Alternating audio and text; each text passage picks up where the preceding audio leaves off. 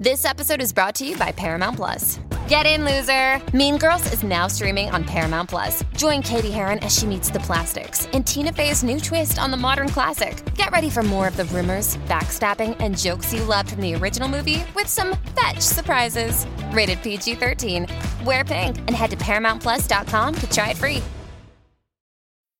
This episode is brought to you by Bumble. So, you want to find someone you're compatible with, specifically someone who's ready for a serious connection, totally open to having kids in the future, is a tall, rock-climbing Libra, and loves rom-coms with vegan pizzas on Tuesdays just as much as you do. Bumble knows that you know exactly what's right for you. So whatever it is you're looking for, Bumble's features can help you find it. Date now on Bumble. Get it? The Burt Show.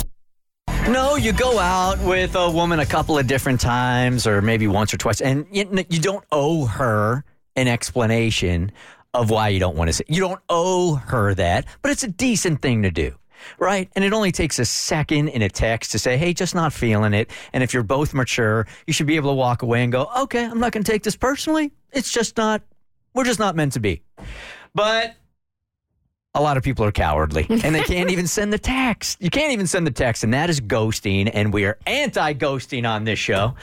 And now there's one dating app that's not putting up with ghosting either, even though I'm not exactly sure how they're going to enforce it. Oh, yeah. So if you are a serial ghoster, you might want to get off Bumble while you're still ahead because people can request to ban you from the app if you ghost them. So if you're on the app, you know that sometimes when you're in a conversation with somebody, it's kind of going nowhere, things kind of fizzle out, and the conversation just ends. That's not specifically what I'm talking about. On Bumble, if you both agreed to a mutual hangout, a mutual date, and one of you does not show up, that person can get reported via their new I guess you agree to policies when you sign up for Bumble. I didn't know this, but a part of their new policy. It's like anything you sign, you don't know what you're really signing. They can say that if you ghost somebody, they're allowed to come over to your house and tase you, and you just say, okay, I'm cool with it, but you never read that. Yeah, the terms and agreement, if you are the person that reads all of that, you are a unicorn. Nobody does. But in the fine print, it says that they can report you and somebody can investigate the situation, find out if it actually happened, and if you stood somebody up after you agreed to meet up with them, you can get kicked off Bumble and then you'll never find true love. But I think it's lovely because as somebody who has been stood up before and is still not over it, I am thrilled at the idea of a bunch of dusty people getting kicked off this app. Now, what proof do you have to show that you did indeed get ghosted on your date? Because I'm worried that some people might be vindictive and get on there and had a bad date or somebody said something wrong and they report them even though they didn't. Well, because it's so new, I mean, there's no cookie cutter response, I think. But what I could imagine is they'll probably go into the messages and see what was said. Hey, do you want to go meet up at O'Charlie's at 5 p.m.? Sure, I'll see you there. Here's my number. Here's a photo of me at O'Charlie's at 4:59. Here's me at 6 p.m. crying in the parking lot because they didn't show up. Probably stuff like that. Got it. Well, if you set the date for O'Charlie's and you get ghosted, you kind of deserve that. There is nothing wrong with O'Charlie's, sir. Should have gone to TGI Fridays. All right, today we call it Follow-Up Thursday because today is Thursday. So you guys hit us up and you're like, hey, Bert, so whatever happened to blank? And we do the homework on it. We get you guys some answers. And in this case, it was done by Penny McNally, who hits us up and she says, hello. Please do a follow-up Thursday on the story from March. Should she rat out her pregnant coworker to get a promotion? Did she expose her coworker's pregnancy? Who got the promotion? Thank you. From Penny. All right, for those that may not have heard or remember this, her coworker was holding out on telling her boss she was pregnant out of fear it would affect her chances of getting promoted. Instead of keeping her coworker's secret, our listener wanted to out her pregnancy to the boss in the hopes that she would get promoted instead. We all advised her not to say anything. However, our listener became an asshole.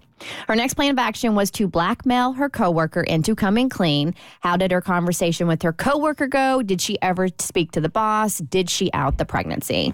Update reads, so I didn't take the advice. Sorry. And I did go to the boss about it. I really thought I was doing the right thing. I was protecting myself, but also the company. But it didn't go as I had hoped at all.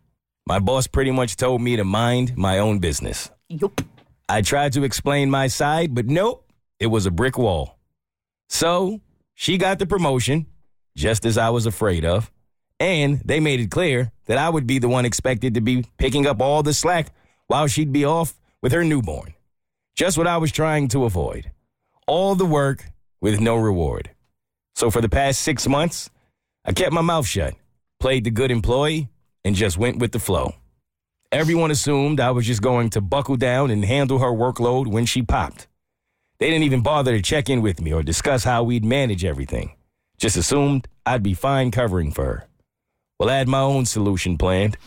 2 weeks ago, I handed in my resignation. Yep, just like that. I figured if they didn't need my input 6 months ago, why bother giving it now, right? I mean, I tried to bring up my concerns, but got shot down. So it's not really my problem that they have nobody to cover for her and no backup plans. She's due any day now, and I guess they'll have to scramble to figure things out without me.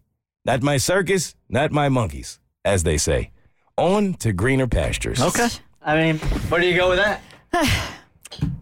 I still hate that she tried to out somebody in their pregnancy, and I think the boss saw that. Like, it was a very shady thing to do, but them expecting you to take over all her work without any additional compensation, though that's what, like, teams do. Normally you have one person, you'll break down their responsibilities and, like, you know, divvy them out.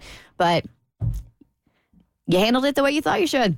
I wonder if that was on purpose, if they didn't necessarily reach out to try to help because of the fact that she was trying to out somebody, and that was kind of their way of saying, since you went about it this way, well, now you're on your own. Universe takes over, right? Yep, you earned it. All right, well, we got our closure. Get it? The Burt Show.